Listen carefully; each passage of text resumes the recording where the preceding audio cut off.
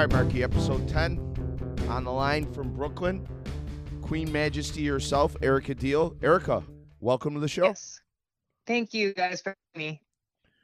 Erica, you moved away from us in 1994. You wanted to be a painter. You did a little graphic design. You became a DJ, and then now you are the queen of hot sauce, some would say. And how's it going? I mean, so far so good. So how does it get started with you wanting to move to the Big Apple? Well, I had wanted to go to New York City since I was about 13 years old. You know, I think I could see Mercy Hospital from outside my bedroom window, and I would just like pretend it was New York City. And I'd been preparing my parents for a really long time, like, you know, this is happening, just letting you guys know. And so they were cool with it. By the time the time came, they were like, all right, you know, as far as I remember, they were just like, okay, cool. I had never been there before. And I don't think they had either. So we all, I think all of us, except for maybe my older sister, like all packed up in a van, and they drove me to Manhattan, dropped me off at FIT. And yeah, I guess, and you know, What were your influences like leaving? Because when I remember of 1994 is like Forrestal T-shirts. What did you see that in Buffalo that made you want to go and do that? I'm not sure. I think there must have been maybe movies or Was music. It Madonna? Maybe Desperately Seeking Susan. When did that come out? I'm not sure. But yeah, possibly. I just knew that like artists and people that were different. But like moving to New York then, opposed to now, it was a lot different, right? As opposed to now, yeah, like worlds different. And I'm sure, I think, people 20 years before I moved to New York that had been living in New York could say the very same thing. But when I moved here in 94, it was still, yeah, I mean, you could go into like peep shows on the corner. I think I and I have like I just remember like me and my friend Charles giggling, like putting like quarters in like peep shows, or it was just like, and it just seemed I'm glad I got here at that time, because it was more of a taste of what I had always grown up expecting New York to be. And that's before Giuliani cleaned it up. So it's very dingy New York City. There's little elements of punk rock, and you're at the time you're hustling. What are you doing to make money while you're going to school? Well, I went to FIT for a couple years, and then maybe only like 2 years, and then I just decided that I was very overwhelmed at the time of just like being in New York City, and I kind of never buy into the whole thing that you need to go to 4 years of college, really. But that's just my opinion. I never really bought into that, so I felt like I just got as much information as I needed, and then kind of just started seeing what else I could get into. I had a bunch of different jobs. I think I was working when I first moved here. I was working at like a little like French like retail place, like a little French like boutique, like clothing boutique, and on like 23rd Street. I was also doing stage managing. This is super random, like stage managing for like off Broadway production, and also working at a coffee shop called News Bar. I was working at Crunch Gym. I don't know if you guys are familiar with that. I was actually checking in people with yeah, it was like a lot of celebrities would go in there, but actually who I worked with at the time was Judah Friedlander, the actor from the guy with the 30 hats. Rock. Yeah. Yeah, and he wore hats back then too, but he looked exactly the same. And we worked together behind the counter at Crunch Gym on I think it was like 13th or 14th Street. Wow. Another hustler, Mark. How do we find them? Yeah, it would seem to be tough with school. Yeah, school at that point was done for me. I was like, it was just like, because I was living in the dorms. I was actually living in the dorms at FIT, and then I moved into a studio apartment on 30th Street with my friend Rami. And 30th Street between 8th and Ninth Avenue at that time was also super crazy. There was just straight up like whorehouses on the corner, like Korean whorehouses, specifically on that block, and like, well, any kind of whorehouse actually. Is it completely different now? Oh yeah, I'm sure there's like a Chipotle there or something. Of course. Yeah. Your first apartment's in a Chipotle? It sounds like a Talking Head song. Probably, yeah. So speaking of music, when does the Jamaican influence in the DJing? Because when is Queen Majesty born in New York City? Well, the very first day of back to FIT, the very first day of FIT, I met my friend Andy, who I'm still friends with to this day. I see him all the time, and he was in a ska band, and he's the one who pretty much, introduced me to the ska music that was going on in New York City at that time, and just kind of opened up a world of like, 60s and 70s Jamaican music to me that I hadn't been exposed to before. So, the whole time of like that I was mentioning working at News Bar and things like that. At the same time, I'm like making that money and then going out and to record shops and starting my collection of like vintage Jamaican songs. It with nothing in mind to like ever DJ. This was just something that I fell in love with, and I just started, collecting everything I could find on it. Is there a big market for a reggae DJ in New York City? Because I mean, it's a big city. I mean, yeah, it is a big city. No, there's not. There's not. But there was enough of a demand for the amount of energy that I wanted to put into it at the time. So I'm trying to think what happened. So okay. I became a makeup artist actually for a little while. I was working at Aveda also in Soho at the time, and then I started getting gigs for magazines, but I stopped doing that because it was actually, and I'm totally like dating myself, of course, but we already talked about time periods, pre-digital photographs. So being a makeup artist pre-digital photographs was such a pain in the ass because you had to track down the photographer and he had to like physically give you like, a print of like the makeup that you did. It's like, I'm sure it's like a whole, obviously it's a whole other world now. Like it was giving tons of people jobs though, right? I guess so. I don't know. I just feel like it was compared to now, it would just seem so super inefficient, and it was just really hard to track actually all the photographers down because once you did the makeup and they got what they wanted, they're just on to like giving it to a magazine or something like that, to like go out of their way to like then go back and give the prints to the makeup artist. I don't know. Not all of them did that. Now with digital, it's gone. Oh yeah, it's like a breeze. Yeah, it's insane the difference. So I stopped doing that, and I started working at an advertising and design / branding company as like an administrative assistant, and this is actually where the story starts, I would say, for DJing and the hot sauce world. Yeah, so it's called Gray and Gusset in the East Village. Like beautiful, like, hardwood floor loft, like windows everywhere. It was just like a super nice environment to work with. 3 guys were running it and we did a lot of cool projects. But then I was there probably for like a year or so.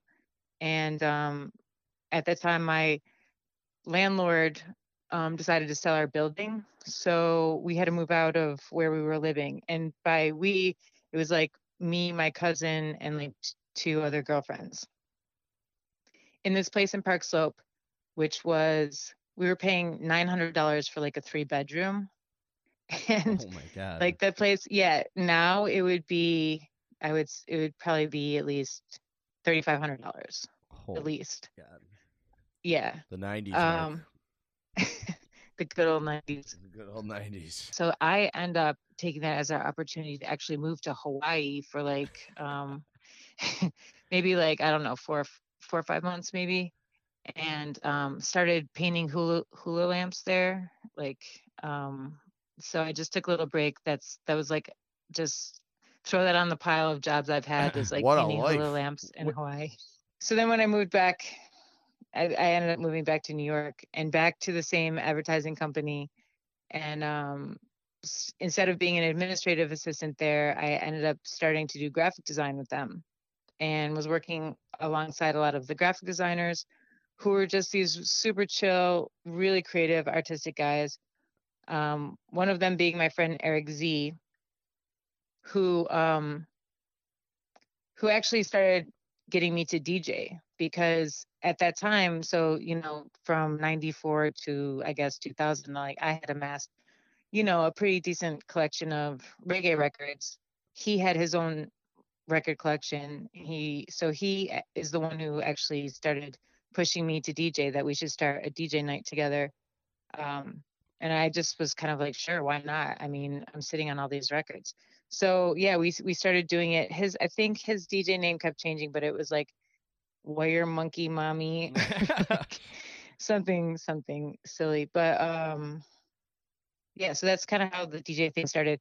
And then I ended up just like never saying no to a gig. So it was at that time, it was like a lot of DJing at small bars, and probably to only like, I don't know, 10 people, 15 people. That's like a ton of work though. Like DJing with records, like that was some backbreaking stuff, huh? Yeah. I it was a labor of love, I guess. At the time too, I just never really it was more of excitement that like played out on like a better system that you have at home, and just kind of like hang out with your friends and like getting paid in free drinks, and you're just kind of like, this is great, like, who cares that that I'm carrying around like 40 pounds of records. You go and DJ now, what do you bring? A laptop? Headphones? Not usually. No, I actually still bring you records. still do it? Do you really? Yeah. See, yeah. Now that's worth it right there. Wow. I'm actually going to Jamaica the first week of December, and I'm bringing like a bunch of records with me. That's impressive. But, thank you. Yeah. I mean, if like I've DJ'd like weddings on boats and things like that, there's certain places where, I will bring a laptop if I have. I mean, and even back when you started DJing, when you're a young DJ in New York City, all of a sudden you're on top of a building. The next day you're in a little bar. Like it varies, doesn't it? Yeah, definitely. It's I mean, usually I would say like when you're starting out, you're more in a little bar. And then like once you get a little bit better, maybe you go on top of a building.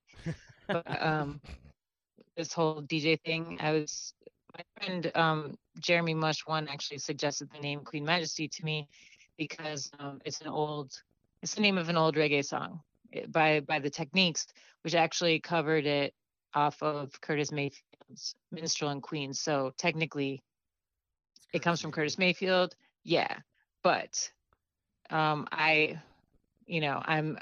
using it from like the Jamaican influence, because it's its own rhythm now. I can explain rhythms to you like maybe on another podcast or like going through that whole thing. But yeah, there's like a Queen Majesty rhythm. Like it's a very popular like name, and people who know reggae know the name Queen Majesty already. So it was just a really cool name for him to suggest for me, feminine, reggae related, whatever. So it all kind of worked out. And then it just kind of turned into a thing, and I realized that this was something that I could do, that I want to do, that I'm good at, and so I kept up with it. And then you get more exciting gigs than bars and stuff like that. Like a DJ here, there's not something going on all the time. Like New York was just the place that it can happen the most, right?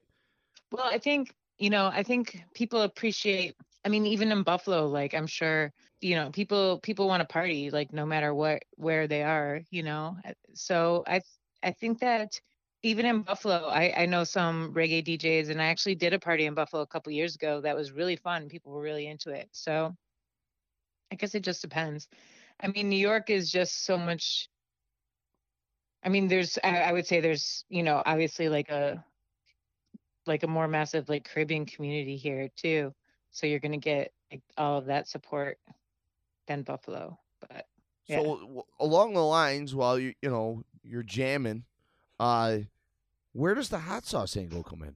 So these same guys that I was working with at Gray and Gustafson, besides influencing me in graphic design and DJing, at lunchtime we would all just be, have lunch together and just be bringing in like the craziest hot sauces that we could find. And then some of them brought in their own hot sauces at lunch. And then we all decided to bring in our own hot sauces. And then it turned into like a yearly contest. And being graphic designers, we started making like labels and all this stuff. And it went on for 8 or 10 years. Like our yearly like hot sauce competition. And that was another thing I realized that I was good at, because even though it was like a fun contest, I kept winning like best in show. And and it was like, of course, like patting myself on the back. But it was also fun. It was also something that I realized that I really liked. It was really fun. I eat hot sauce on everything. So with reggae, and like reggae DJing, I've always kind of kept it as a side project. Like I never really wanted it to be my main money making thing, even though I'm sure it could have. It just seemed like I'd rather make money from doing something artistically, perhaps, because I didn't want DJing to be a chore. Like I never wanted DJing to be something that I had to do. I always wanted DJing to be something that was like a bonus, something that I just enjoyed for the love of Jamaican music, and also just the history of it being Jamaican music, and that a lot of the artists themselves never got fully compensated monetarily for their work. Like, why am I making money off of their work? But whatever. So I just always kept it as like a side thing. And the hot sauce, yeah, so the hot sauce seemed like a good opportunity to me as something that I could potentially, make money off of and start a business, with on my own. And that officially launches in 2013, Queen Majesty hot sauce. Now, we've, a lot of people probably have seen Queen Majesty hot sauce and they don't even realize it. The hot ones, that new show, I see it everywhere, Erica. This is a great job of what you're doing. Talk about how you do all the designing, branding. You're taking everything that you were learning in the 90s in New York City, and now we're putting it into this hot sauce. That's amazing to me. Thank you. Yeah, I could take all those experiences that I had, working at a branding company, learning graphic design, having like the amount of influencers and like crew around me that I met through DJing. When I first started putting out the hot sauce, a lot of my friends, I was just giving it to them. They were putting it up on Instagram and things like that. And, that's, I'm really grateful for that. That I think that helped give the company a little bit of a push as well. And then I met Noah from Hedonist at like a night market in Brooklyn. Now, Hedonist is a hot sauce store in Brooklyn. They're the guys that curate the hot sauces on Hot Ones. So because we'd been doing business together for a couple of years, they ended up putting my my sauce on Hot Ones. And yeah, that definitely was a really good push for us, and also of course really fun to see it, like celebrities and people trying it. Oh yeah, the one where Joey Diaz is sweating his ass off. That it gets to you, and coffee. But And these sauces, Marky, they're 100% vegan, gluten-free, sugar-free. That's a big trend right now. How did you get into that? Um, well, I just think that, well, putting sugar in a hot sauce to me, I think it's cheating a little bit. So I just wanted to make food that just like straight up food, like use like, kind of like food ingredients. And it's just, it just so happens that hot sauce is normally gluten free, obviously, normally vegan. But when I was working at markets, that would be like, I would be asked that every other time. Is it gluten free? Is it vegan? So I just ended up putting it on the bottle. Like, yes, you know, I mean, it, in the jalapeno tequila has won gold medals at the annual New York City Hot Sauce Expo. That mm-hmm. those are great honors.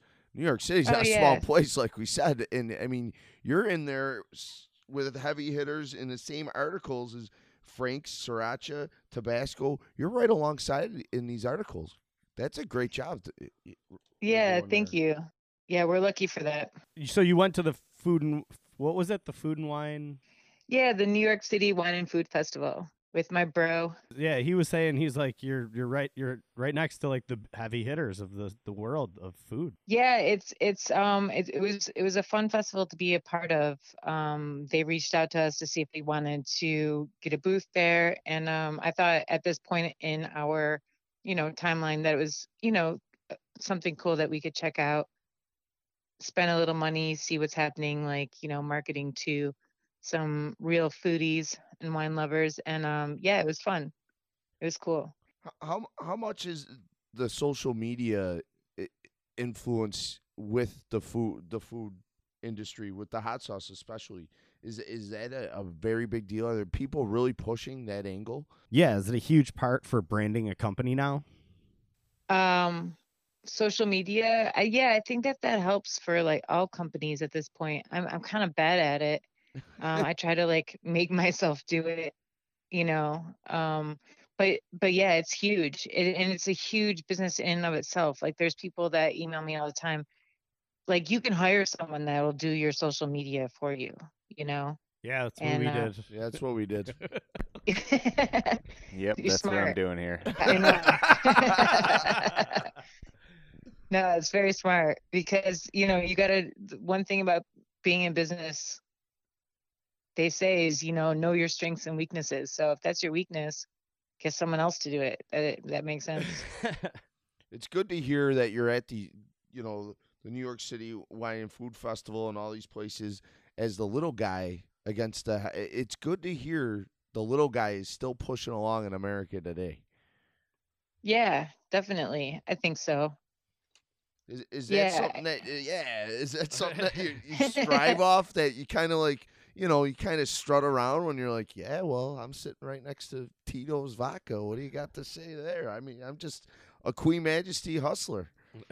What? Well, there's a couple things that I think about with it. The more I'm in this business and the more I meet other makers and talk to other makers, I also realize that, everyone's kind of winging it, Fake it till you make it. yeah, like behind the scenes, it's like, even like I was looking at some of those like big, the bigger booths and things like that. I'm just sure that like there was a lot of that they were having a lot of doubts that I was having with my littler booth. Like, should we do this? Should we do that? It's just I feel like you just go through the same things. It just becomes bigger and you end up spending more money or something. But I feel like the smallest company and the biggest company like have a lot of similarities in like, what they're going through. But being a small company, yeah, it's super cool. And I try to support other small companies, with as far as like farms that we're buying from, local places that we get the labels from, things like that. But then, one of our biggest customers is Amazon.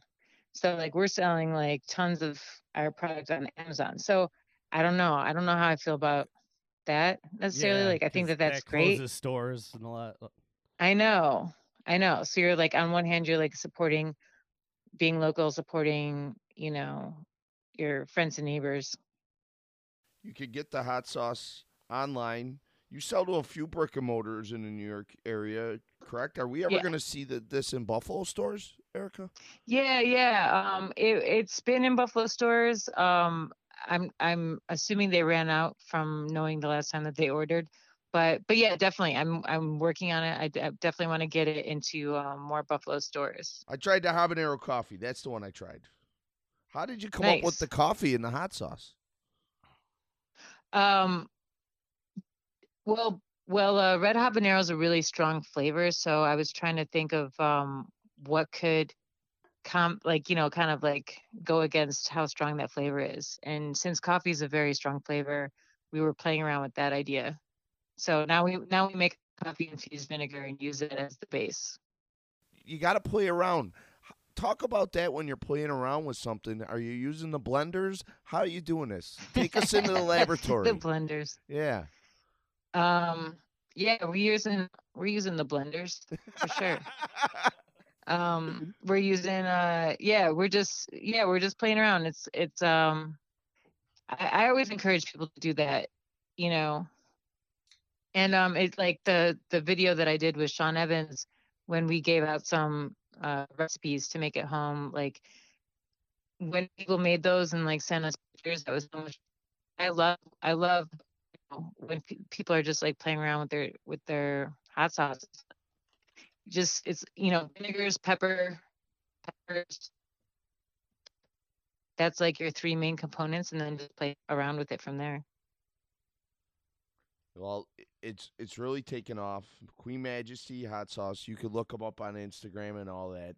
They're out there from Amazon. You could order from. How has it gotten bigger? Like it was pretty small when you started, right? And how did that work? Even like doing it in the city, was it harder? Do you think? Yeah, I definitely think so because like rents are just so much more expensive. So I think so. But then you have that obstacle. But at the other side, I got accepted to an outdoor market like Smorgasburg. And then I had thousands of people trying my hot sauce every single weekend. So that helps, you know what I mean? But then, you're making it in a kitchen that comes in my apartment. But, it's pros and cons. And do you have to have like a licensed kitchen in the city? Oh, yeah, definitely. And we go into patents all the time. A lot of people say, "Oh, I got the best Bloody Mary recipe. My hot sauce is the best." But how do you go about patenting it? I don't know if you can. Really? We have some trademarks. We have trademarks on everything that we can get trademarks on. Yeah, patents are a funny thing, but my recipes are in my head, and actually my brother has my recipes. Oh, he's sitting right. He knows my recipes, and then that's it. It's only me. We got him ransom. Yeah, we actually have him ransom in a basement in South Buffalo right now. No, but good luck, Greg. Now that's impressive that all the recipes are in your head. Well, they are written down. I'm sorry, they are written down, but when I make them on a daily basis, I don't have I'm not looking at a recipe every day. It's like all sure. there. Yeah. That's impressive. Everywhere I've looked up on you, Erica, you're the queen of the hot sauce. How does that make you feel to be kind of on top of the mountain here? I don't know. I don't think it makes me any particular way. Do you feel like it all male dominated? Yeah, I have some super cool meals that also are in like the spicy world for sure. It is male dominated. That's something that I think that I've learned from being a DJ in New York City for so long, that I'm just used to being in male dominated worlds. So it doesn't, so being in another one doesn't really bother me. And yeah, I've met some really cool females in this world as well. So yeah, I just feel really grateful that people are enjoying it. It really means a lot to me, like people that I work with, when we get feedback and just people saying that they like the sauce, that's really, honestly, that's like what keeps us going. So it's really nice. Well, we love the work that you're doing. Erica, I think Buffalo should drift toward your hot sauce. You're a local. You're not. You're a local girl, but a great product. I'd like to see people start. I think after this episode, Marky, you're going to be going into restaurants. You're going to see Queen Majesty on the table in some places. What was the closest you did? You came to coming back to Buffalo, and what was so bad? Why didn't you? No, nothing so bad. I love Buffalo, especially in the summer. And I do think about it sometimes. I think if anything, like now, like around this time, because New York City is changing a lot, and it's, I think it's because I'm getting older and I'm not in, some of the underground scenes that it's like New York City seems a little bit like tamer and lamer to me than like what I've always liked about it. But then I'll see some, 20 somethings and they've got like, they're all dressed up in like crazy hair and crazy outfits. And I was like, yeah, like, okay, maybe it's still there. I just don't know about it. It's still recovering from the Sex in the City, the influence that stupid show had on that city. Oh yeah, I think so. Really. Yeah. It's Sex and the City kind of exploded all over the city. Yeah, it just kind of I really think that was a pivotal point. I don't know, maybe I don't know what came first, the chicken or the egg, like the show or like the kind of bunch of rich people moving in. Yeah, like you were there during like the homeless riots, and then now it's that, it changed kind of fast, it seemed. Like the Sex and the City thing, I do think that it became really trendy to just promote New York City, in movies and TV shows and things like that. So I think that, I was coming here because I was looking for artists and like, all of like the kind of, edgier parts of New York. And then Sex and the City kind of was selling like the more polished, like Central Park, like Cosmopolitans part of me. There weren't so many shows anymore that were bringing people like me. There was more shows that were bringing people like, Carrie or whatever their names are, So I think it did like help like bring a lot of people with money into the city and changed it. Is there any shot of you ever moving back to Buffalo, or is New York your home? I have like, because like me saying like that I'm not really so much into the nightlife anymore here now, there is more of a chance of me moving back to Buffalo. I do have some ideas of things that I would be excited about bringing to Buffalo, that you guys may or may not have, but just like kind of just bringing like maybe like a little piece of my New York City influence there in like a food related way, or maybe like reggae way. So I can possibly see myself moving back. And I also wanted to offer your listeners a discount code for the website. Oh, cool. Oh. Yeah. So if they just type in Buffalo, they'll get 20% off. Oh, that's great. Awesome. Thank you so much. Oh, yeah, of course. No problem. Queen Majesty, folks, get in there. Stocking stuffers. That's right. Kids. We have little gift sets. Super cute. All right. Queen Majesty, it's been an honor to talk to you. I wish you luck in the future, and what you will find is Buffalo's getting better, and I think they would embrace that reggae New York City flavor that you could bring. Thank you. And hey, we'll all have to get a drink, when I'm home for Christmas. Well, absolutely. Yeah, Marky, we had the king. Now we got the queen on the program, and Eric Deal, you're licensed to talk. Thank you so much. Thank you, guys.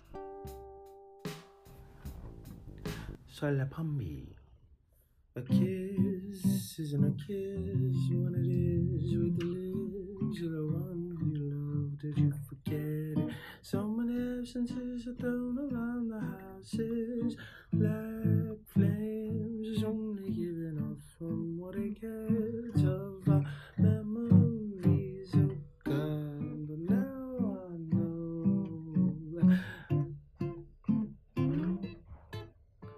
With you I got it made.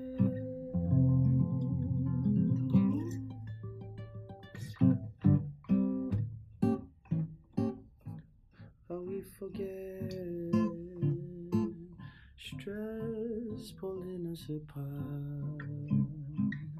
To remember the ones who love us best, but now I know.